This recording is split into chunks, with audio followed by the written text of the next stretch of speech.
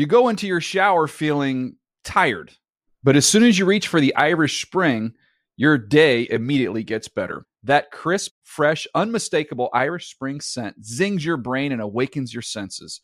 So when you finally emerge from the shower 37 minutes later, because you pay the water bill so you can stay in there as long as you want, you're ready to take on the day and smell great doing it. Irish Spring Body Wash and Bar Soap. Fresh, green, Irish. Shop now at a store near you. What's good, man? Peanut, bro. I'm a huge fan, dog. I ain't never really got to kick it with you, dog, but good to meet you, man. Oh, you too, boss. You too. Huge fan. Roman, what's up, bro? You know how I feel about you, dog. I love you, man. How you doing? Yeah, I'm good, man. You know you my guy. So when they told me it was y'all, I said, hell yeah, let's make it happen.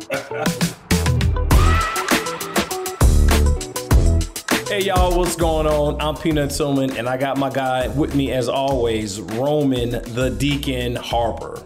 Harper, what's going on? Tell him. What's up, man? You know what, man? I appreciate that. It was a short intro. You didn't give me 3 or 4 different nicknames. I would take Deacon, being from Alabama. That is like the highest of compliments growing up in the Baptist church, was to be called Brother or Deacon Roman Harper. So yeah, I appreciate Baptist churches, that first and foremost. Y'all be in church about 3-4 hours on Sundays. Hey, every Sunday. South. Every Sunday, you know what I'm saying? Every Sunday. At least my church wasn't the one where everybody was just running. Everybody had the Holy Ghost running around. So at least when somebody you believed it, because it was like every speaking couple that tongue. Sundays. It was good. Sabananoskai. Amen. Hallelujah. All right, hallelujah. So we got my man today. We got a special guest, my man DeAngelo Hall. For all those that don't know, we all just call him D Hall or just D. He is a great friend of mine. I've got to know him through the past couple golf tournaments. He's got a pretty decent golf swing, but it's more about all the fun and the giggles we have when we get together. His second acts include being a commentator on different networks, doing radio play-by-play for the Washington Commanders, and he's currently an analyst with the NFL Network, a 14-year NFL vet.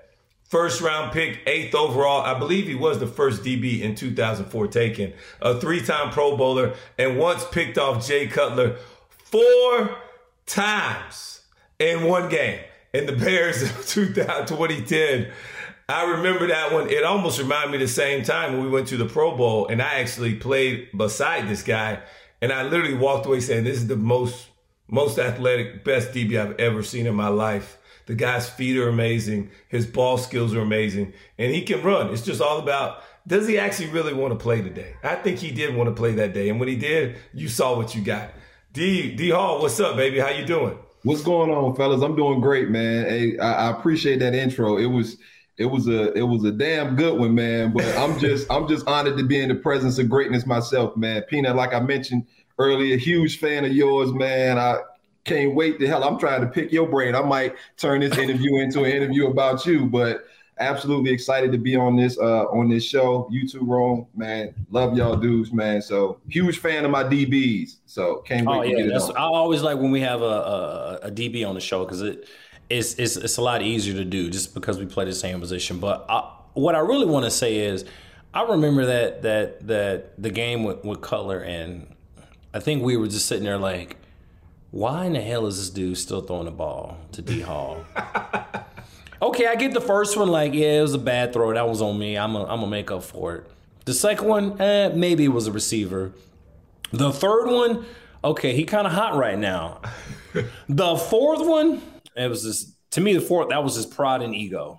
That was a gift too. That going to the damn ball. Oh my God. He just threw it up. I'm playing. DeAngelo, explain to me. All right, D, tell me, kind of like break down each one. What were you guys maybe in? Give me a quick little synopsis of it. How does it end up getting to 4? Let me first give y'all a little background. So I played Jay Cutler probably 2 years prior to that when I was in Oakland, right? That half a year I played in Oakland. And when he was in Denver, one of his top receivers was Eddie Royal, V-Tech guy. I didn't play at Tech with Eddie, but I knew all about Eddie. I knew Eddie was a really good receiver. But because we're Oakland, all we played was man. So Mike Shanahan got us, running all over the place. Like, he's got all type of motions, and like, we're in straight man. So I'm yo-yo motion. I'm running back and forth. And so they killing us. Eddie probably had, 8-9 catches. So I'm sure Jay Cutler probably like, ooh, D Hall coming to Chicago. I lit him up when I was with Denver, right? So he just kept coming to the well. First one, I'm on Devin Hester. Devin runs like a little curl route. I'm in like a man coverage. But Devin being new to the receiver position, he just didn't come back to the ball. So I was able to kind of beat him out his break. He was sitting there waiting on the curl, and I turned it to the receiver, came back, ended up having a diving interception for number one. I want to say number two was a slant route. We in literally two-man. I got Johnny Knox, the inside cutoff. Johnny Knox almost like doesn't even fight me to run the slant. He just kind of like, all right, you cut me off. Jay throws it right in my hand. The third one's like a blitz. He throws it late out to the flats, get it with one hand, and take it to the house. And the fourth one, literally cover three, end of the game. He just throw that joint up. I'm 2 yards ahead of the receiver, just bailing. Get the fourth one, and I'm like, man, this is easy. Finish the season with 5. So that goes to tell you, we can get many more. The funny thing about that is I remember being on the sideline, and everyone on defense was like, he made the Pro Bowl off this game right here. Yeah, he going to the Pro Bowl off this game right here. Like it's a wrap. He got one of the 3 corner spots already is gone. So just damn. Now I got to work, and I had 2 forced fumbles that game. I thought I was having a good damn game. Hey, I tell people, and I was we were battling that team. Like I think Pep ran one back. You caused a couple fumbles. I think Urlacher might have had a pick. Man, and the score was like 15-13. Like it was crazy to have 4 picks. They Chicago, y'all had a bunch of turnovers too on us. We had Donovan McNabb. Like it was a who's who of guys. Albert Haynesworth. I mean, it was literally a bunch of dudes on that field, man. But we just could not muster any real offense, man. But it was a hell of a game, man. And Soldier Field is such an iconic stadium, man. To do it there, man, it was an amazing feeling, man. I ain't never been in the zone on a basketball court dropping 50, 60. But I would imagine that's what it would feel like. And so, DeAngelo, the best thing about it is literally what Peanut was thinking on the sidelines. Like, man, this guy's going to a Pro Bowl. Literally, the rest of the league voted you in, and it was true because I was sitting at the house. We watched the highlights, and I'm like, this dude got 4 picks. We all came back to our meeting room on that Monday and Tuesday. It was like, this dude going to the Pro Bowl, dog. He in the Pro Bowl off game. One game. Off top. But one guy is already in. Don't even worry about it. He's locked up. And it's true. And so that same year, you end up going to the Pro Bowl, and I was actually your teammate. So it was my first time getting to meet you. I met quite a few of the other Atlanta, your former teammates, Atlanta guys there too as well. And so we're all there. Everybody's hanging out. And this was the first time. So I'm supposed to be getting paid pretty soon. I was the youngest DB there. It was like Adrian Wilson. But you look the oldest, though. The best thing is that everybody's there, and we start remixing coverages. They're like, all right, you can only run so many coverages in the Pro Bowl. And Adrian Wilson and who else is the other safety? I think Antrell Rowe. They all were like, we're going to start doing something else. So, dude, literally this guy DeAngelo just was sitting on everything and like had another like 3 picks or something, like something crazy, right? Like another game, he was in the zone. And I literally walked away like, this is the most talented guy I've ever seen in my life. He was like hardly working a little bit. It's Pro Bowl, so you're not going too hard. But it's just like this guy's ball skills are immaculate. And so I just wanted to share with that. And what was it like that day as well? Because you were also in the zone. You celebrated, you got the MVP. You got all your family, your kids, everybody was there. It was all, I was kind of envious, kind of jealous. I did. I always, ever since my rookie year, right, when I was wanted to make the Pro Bowl and I kind of had it in my head, right, it was such a big deal when we were playing. It was such a huge honor. Everybody said, man, I can't wait to go across the water, right? And that was the thing to try to get to the Pro Bowl. It was kind of the measuring stick. And so, yeah, man, it was such an honor for me to go. I had to make sure I included everybody who kind of helped me along the way. And so, yeah, I always kind of had brought a crew. And I just remember thinking, man, if they throw this rock, I'm going to have a chance. And I remember telling everybody all week, like, bro, I'm going to try to go get this MVP. Like, they throwing it in the air. Like, I'm going to try to get some picks. And, yeah, they ran a deep post, and I was able to stay on top. Like you talked about the ball skills, man. That was something. Even now watching football, man, and watching DBs not play the ball is so frustrating being a dude who played the ball in the air because like a lot of them silly penalties is just a comfort thing, right? You're in perfect position. Just get your head around. Or I see a guy go put one hand out and knock it down when you very easily could have put two and intercepted it, man. I was always taught at a young age, man, get the football. Like, it's value in getting the football.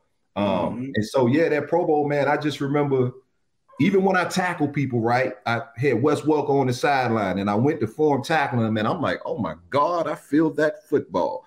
And then, got the, this little strip, got the football out. And I teach my kids that, man, like, they tackle the football. Like, I'm not trying to tackle you. I'm trying to tackle the football.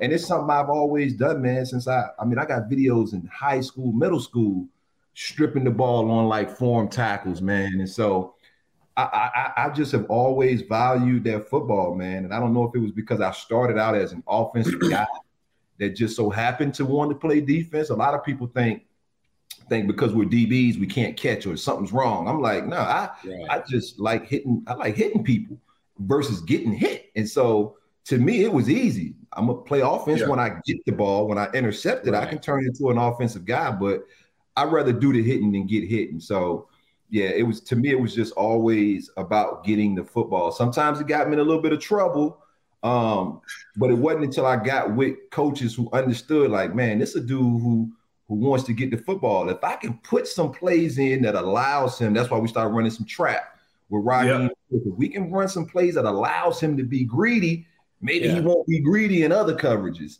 And I mean, it was a match made in heaven between me and Raheem Morris, because he understood what it was like to have a guy who wanted to get the football. And so he didn't mind giving me some coffee, but we say, like, Coach, I need a break. And he knew that meant, all right, let me run something to let you turn into the playmaker, versus having to protect from the deep ball or any other thing. So it was just, like you talked about, man, it was just being in the zone, man. And like you said, them Pro Bowls, man, everybody out there kind of half-assing it sometimes. And so I wanted to go out there and try to make a statement. No doubt. Funny thing, you said something about going to get the ball. You tackle the football. Gil Bert, San Diego Chargers Ring of Honor. He was my DB coach in Chicago.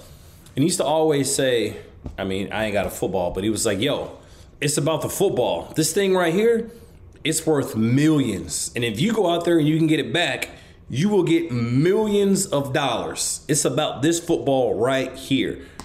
He's like, when that ball is in the air, it's anybody's. But my mindset is, that's my damn ball. I'm going to get it. When the ball is in the air, I become the receiver. That mindset is kind of what transcended, in my opinion, like our defense. That's kind of how we operate. It was like, yo, go get the ball back. Go get the ball back for our offense. And you were talking about teaching your kids how to do that, how to play that.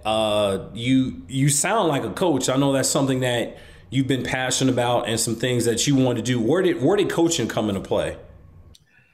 I mean, I just think we as former players, man, like we have such a wealth of knowledge, right?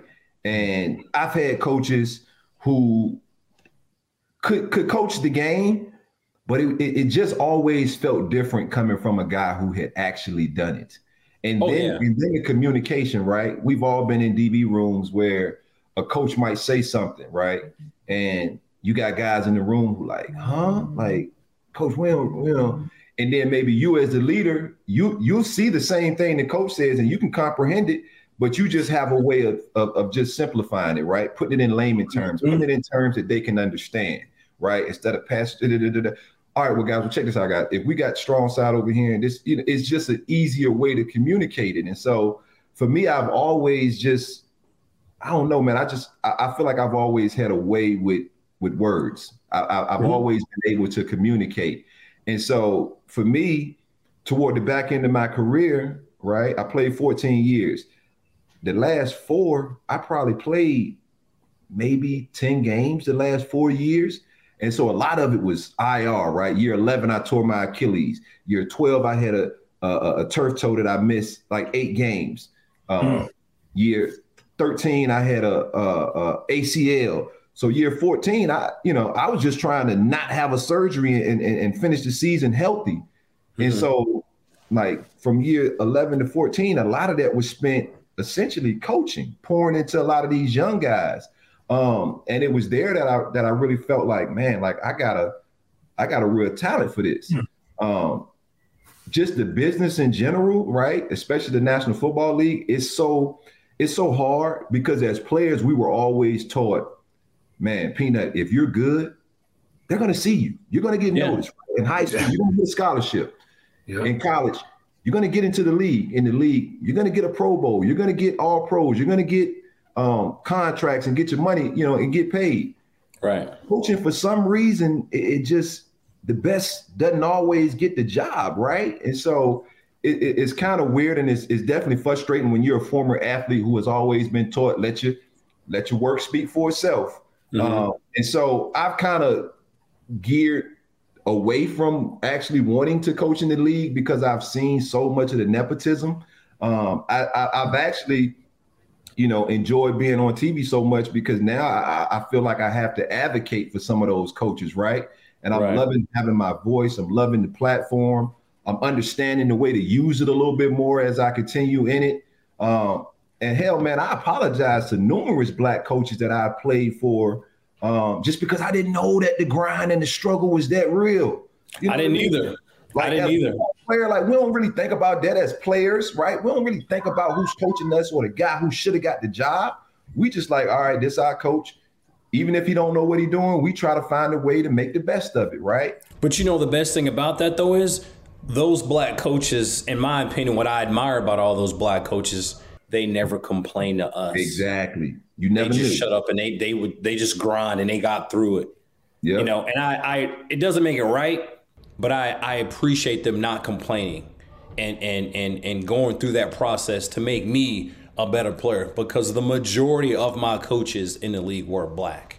Yeah. And not only that, but I think, and I learned this from Aaron Glenn, not only as a former teammate of mine, but then as later on in my career as my DB coach before now being a DC at Detroit, was that not only does he have to do just as much, but you got to do more. You got to do more. You got to do more. You got to do twice as much just to get half. Yeah, and so, that's his mindset.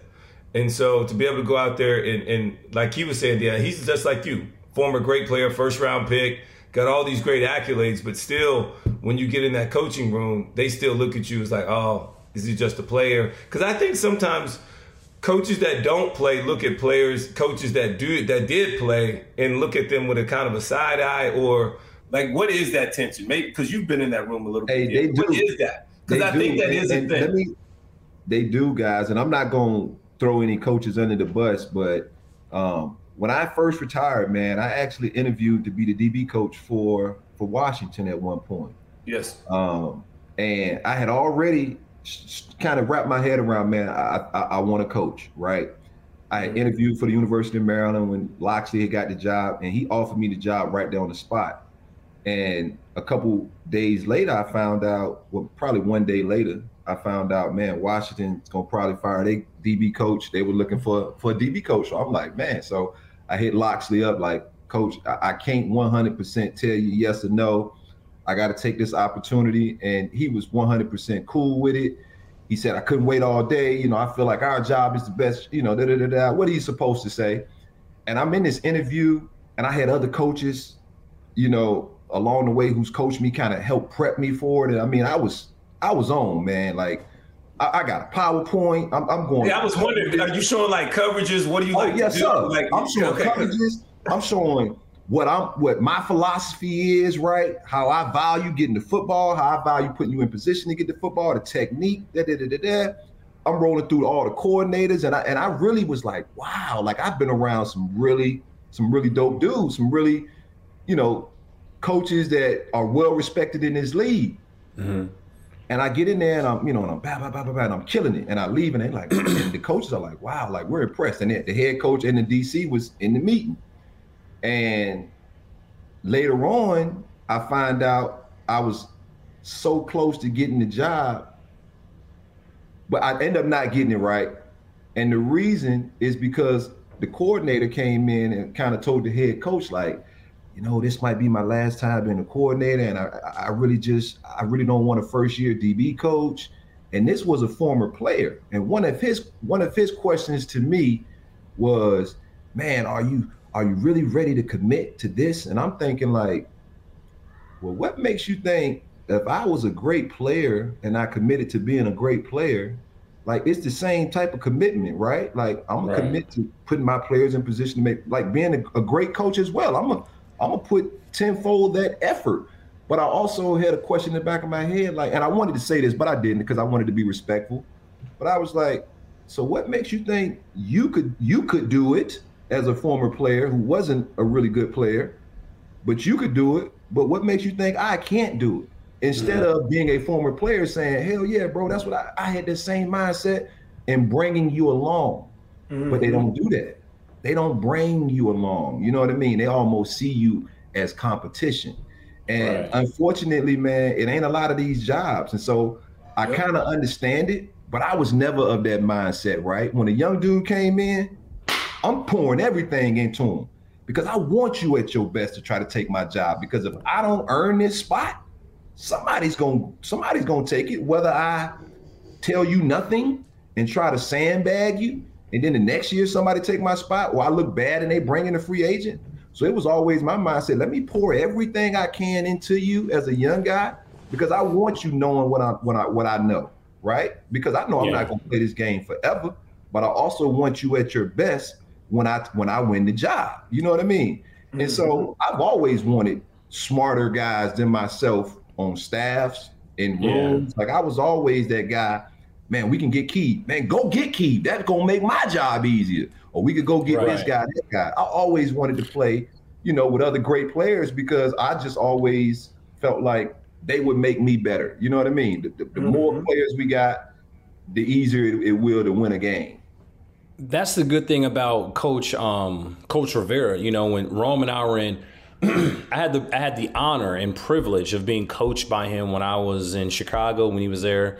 We went to a Super Bowl, and then when I was in Carolina. Actually, the 2 Super Bowls I've been to have been with Coach Rivera. He has been my good luck charm to get me to a Super Bowl.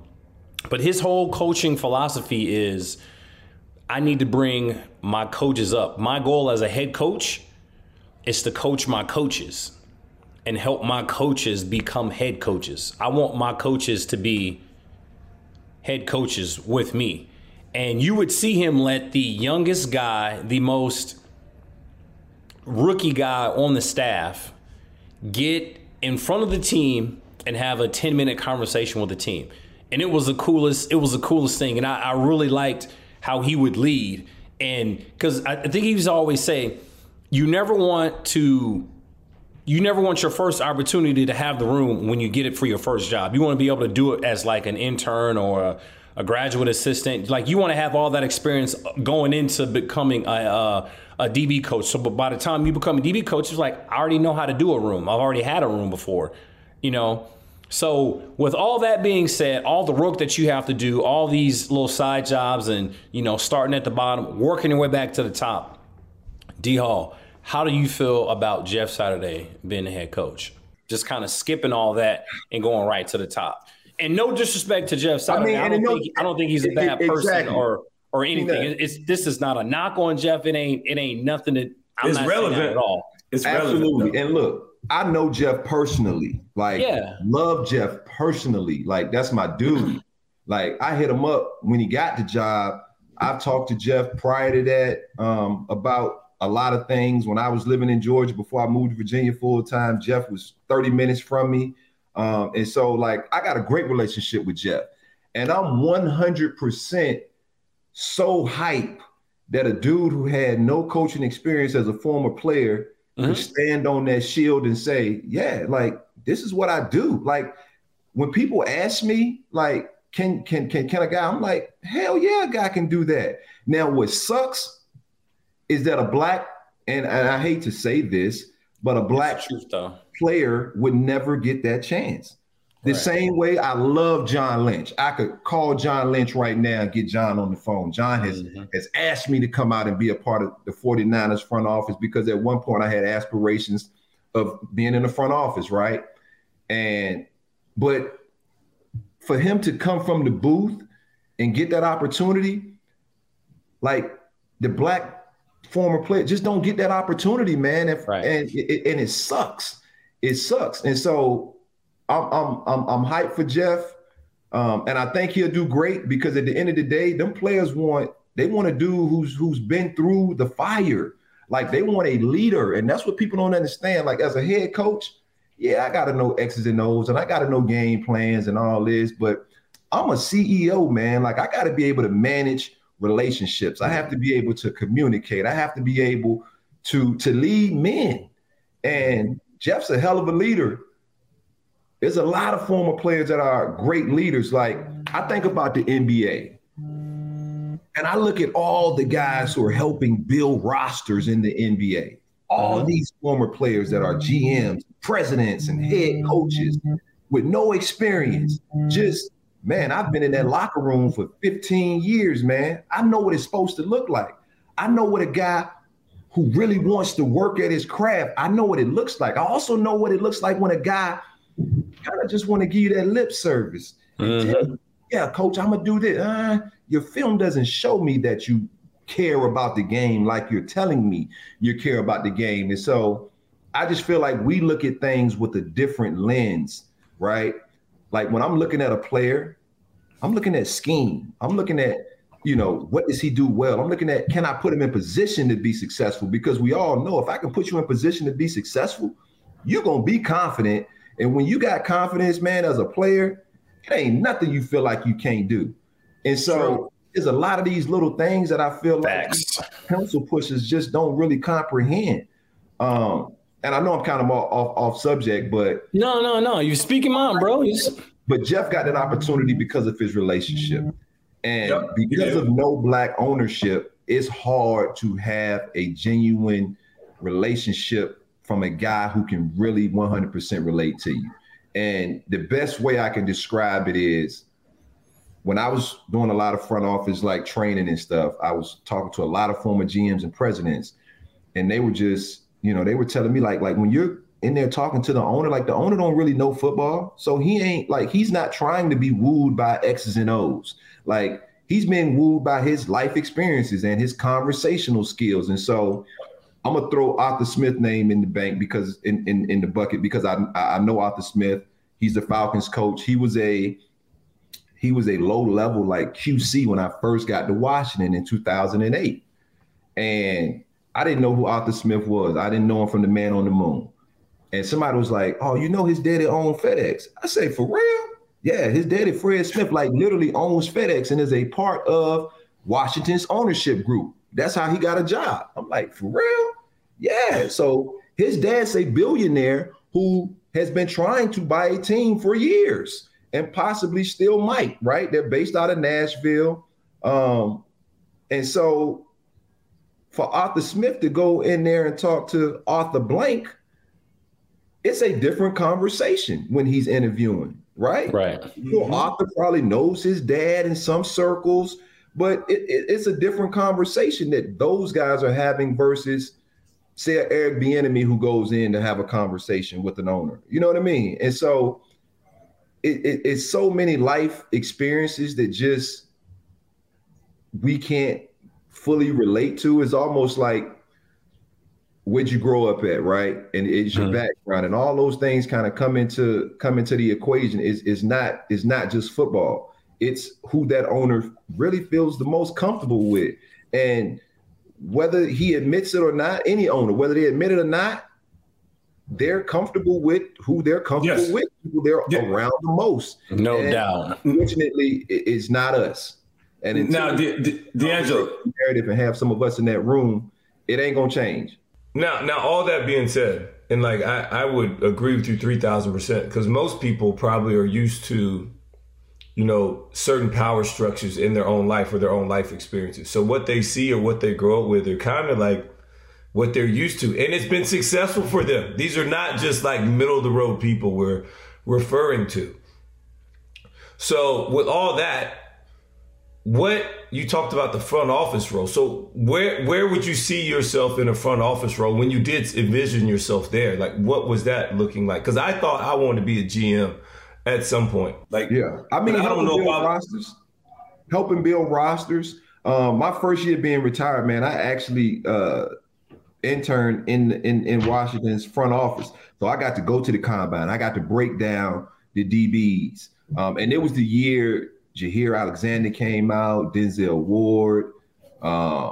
Who'd you like more, Jair Alexander or Denzel Ward? I mean, they both were studs. Now, a lot of people didn't know Jair. And so my DB coach was his coordinator at Louisville. And so I had an inside. Crazy how small football gets. It's I know. crazy. Lorenzo Ward actually played at Bama, Whammy. And so coached me at Virginia Tech. And so I kind of had an inside track on how this kid's makeup was, like what drove him, right? That competitiveness, that edge that you have to have. And I kind of had that same inclination when you talk about J.C. Horn, right? Mm-hmm. Absolutely love Pat Surtain. Love him to death. Technician, great corner. It was just something about JC game that I just always put JC ahead of Surtain for the simple fact I felt like he was more the kind of player that I would like on my team. Not saying Surtain wasn't better, and I still think probably Surtain's better for sure. But it was something about that dog mentality that he told me, man, he just always wanted to compete, D-Hall, no matter what. And I'm like, that's the same thing they told me about Jair, right? He just always wanted to compete. Denzel was better, smoother, faster. A lot of these other things, probably more polished. But it was something about Jair Alexander that just, when I watched him on film, it resonated with me.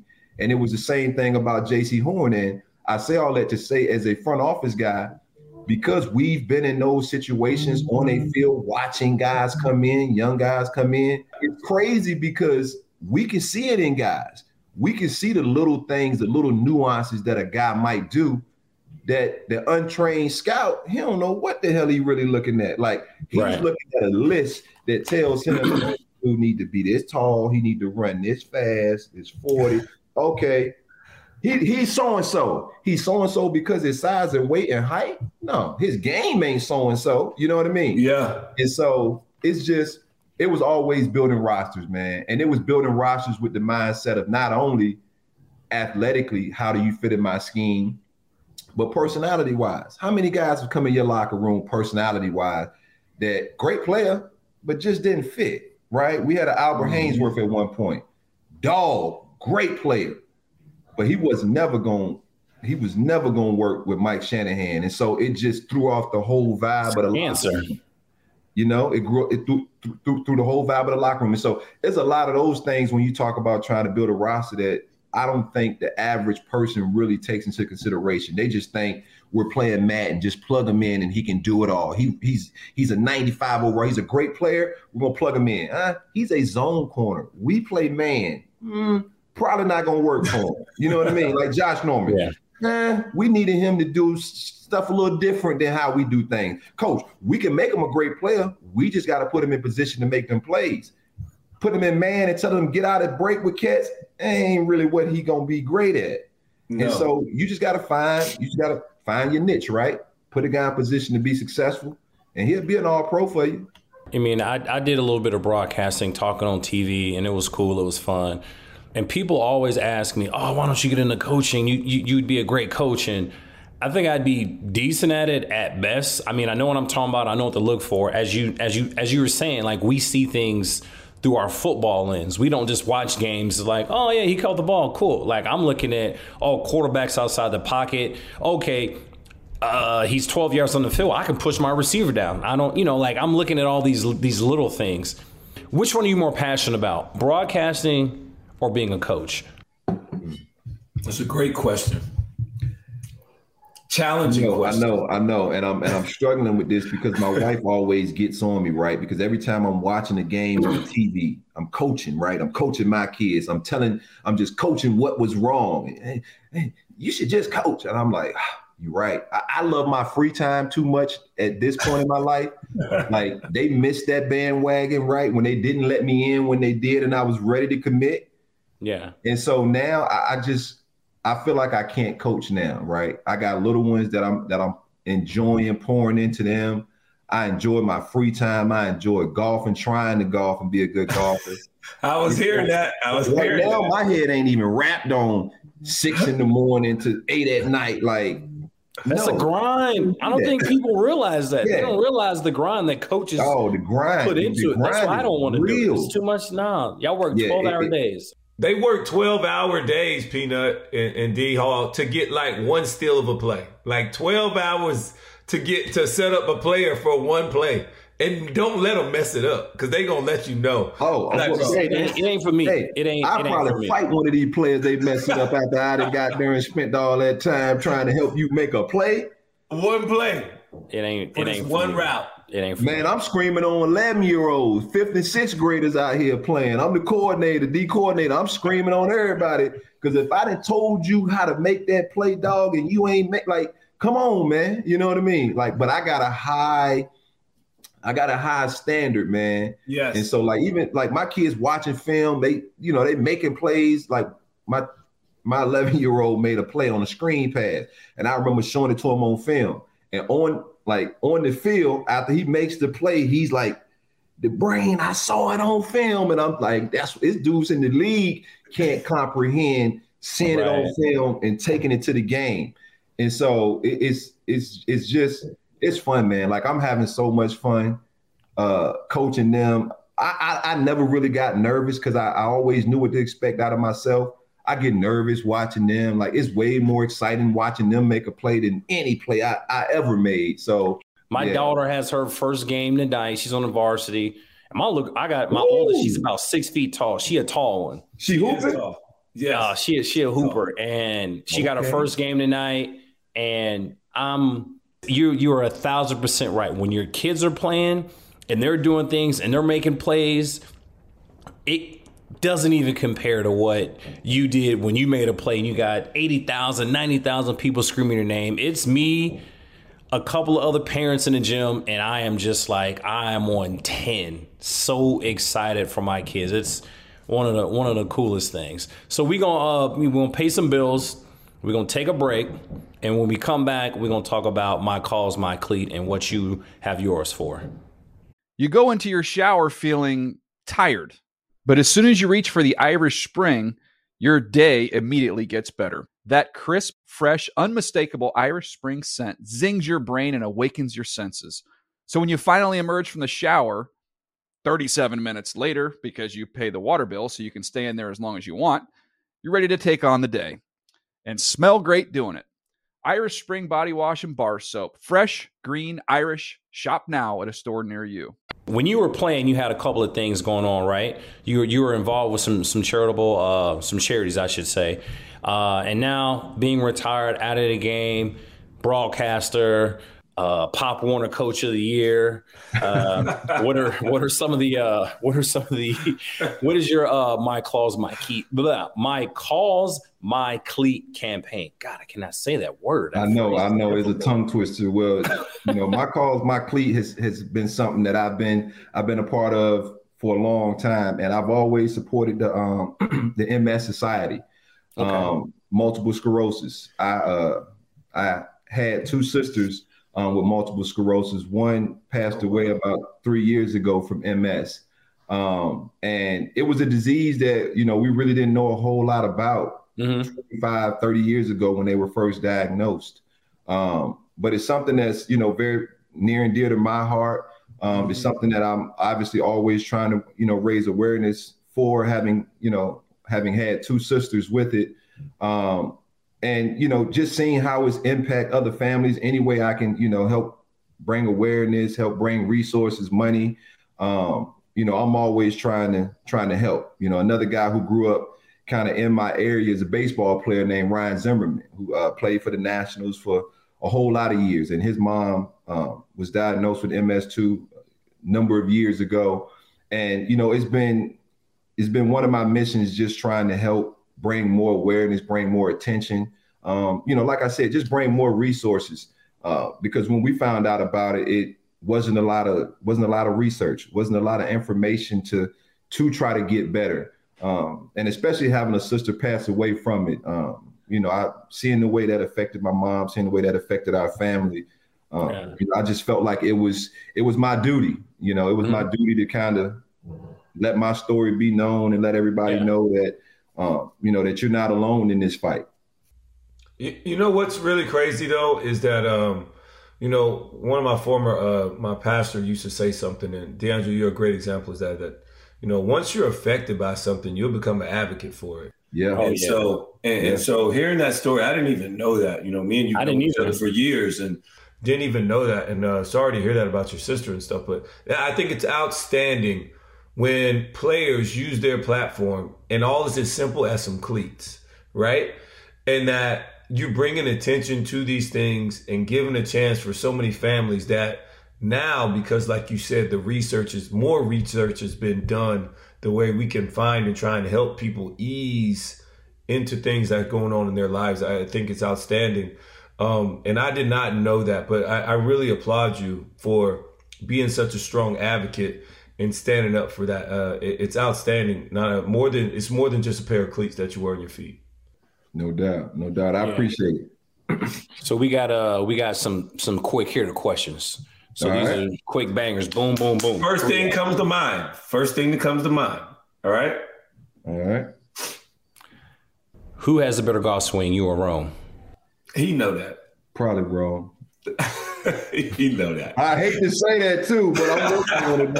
I'm telling you, next year it ain't gonna be him. So Peanut, you got to understand, we play in this shootout, bro, in Hershey, Pennsylvania. It's legit, bro. It's so fun, dog. Like we all go out there. We have such a good time, man. There's so many us like younger NFL guys, bro. We get to hang out with older guys and we get to know each other through this. Like this is how I got to know DeAngelo so well. And we really spend like 3 days, bro, and just like kick it. And it's great, but right now I do got it. I'm working too, though. I'm gonna be as much as we kick it, Rome. We have never been golfing. Well, because Peanut, you don't want to golf. We gonna golf next time we. He don't want DeAngelo. He don't want to golf. I brought him. Does he golf at all? No, he's been through 3 holes. Have you out there all day? I don't golf with beginner golfers, bro. I'm sorry. Better have you out there all day. I go out there with 2 balls. I go out there with 2 boxes of balls. I don't even look for my ball. No. If it ain't on the green, I just drop where the next one is. Bro, I don't care. DeAngelo, we get through like 3 holes, 4 holes. He's like, man, I'm bored. We done. I'm like, bro, we got to do the front 9. It's frustrating. Because you my guy, I'm going to play golf with you. Thank you. All right, next one. You ready? When you're not pursuing your career goals, do you still change tires in your spare time?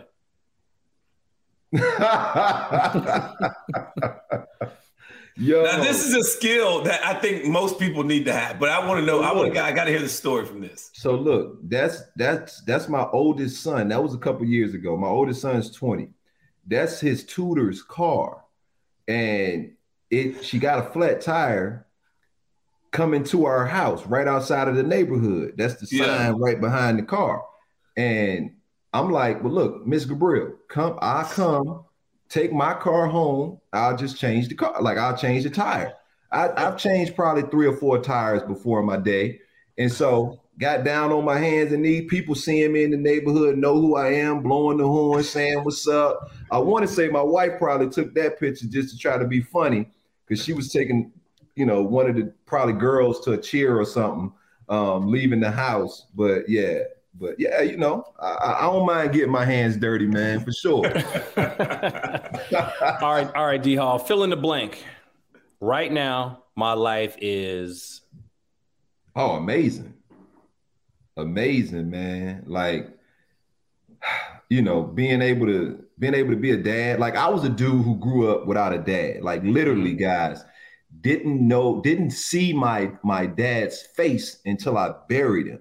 And so never had a relationship with him.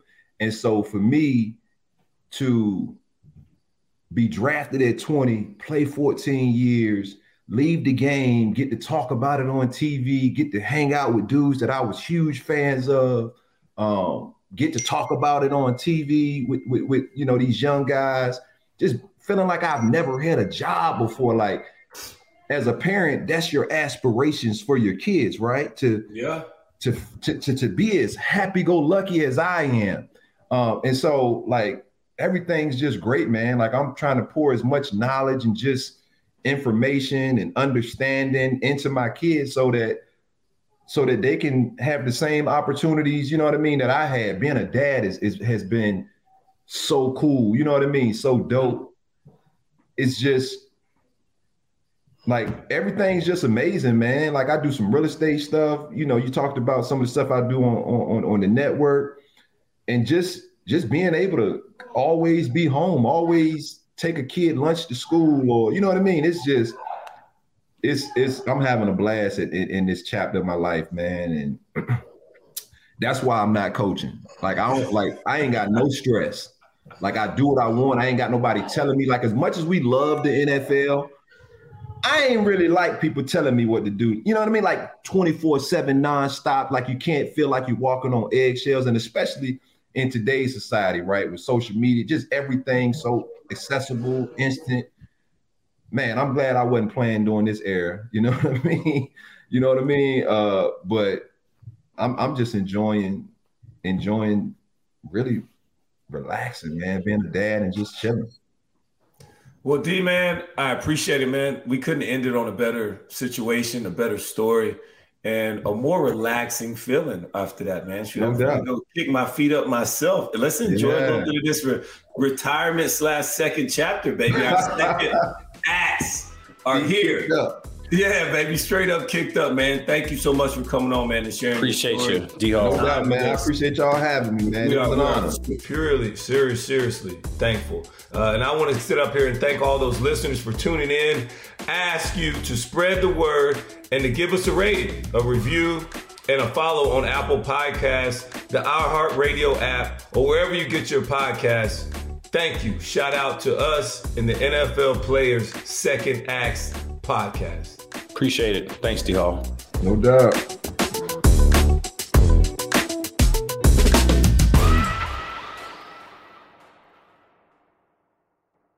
You go into your shower feeling tired, but as soon as you reach for the Irish Spring, your day immediately gets better. That crisp, fresh, unmistakable Irish Spring scent zings your brain and awakens your senses. So when you finally emerge from the shower, 37 minutes later, because you pay the water bill so you can stay in there as long as you want, you're ready to take on the day and smell great doing it.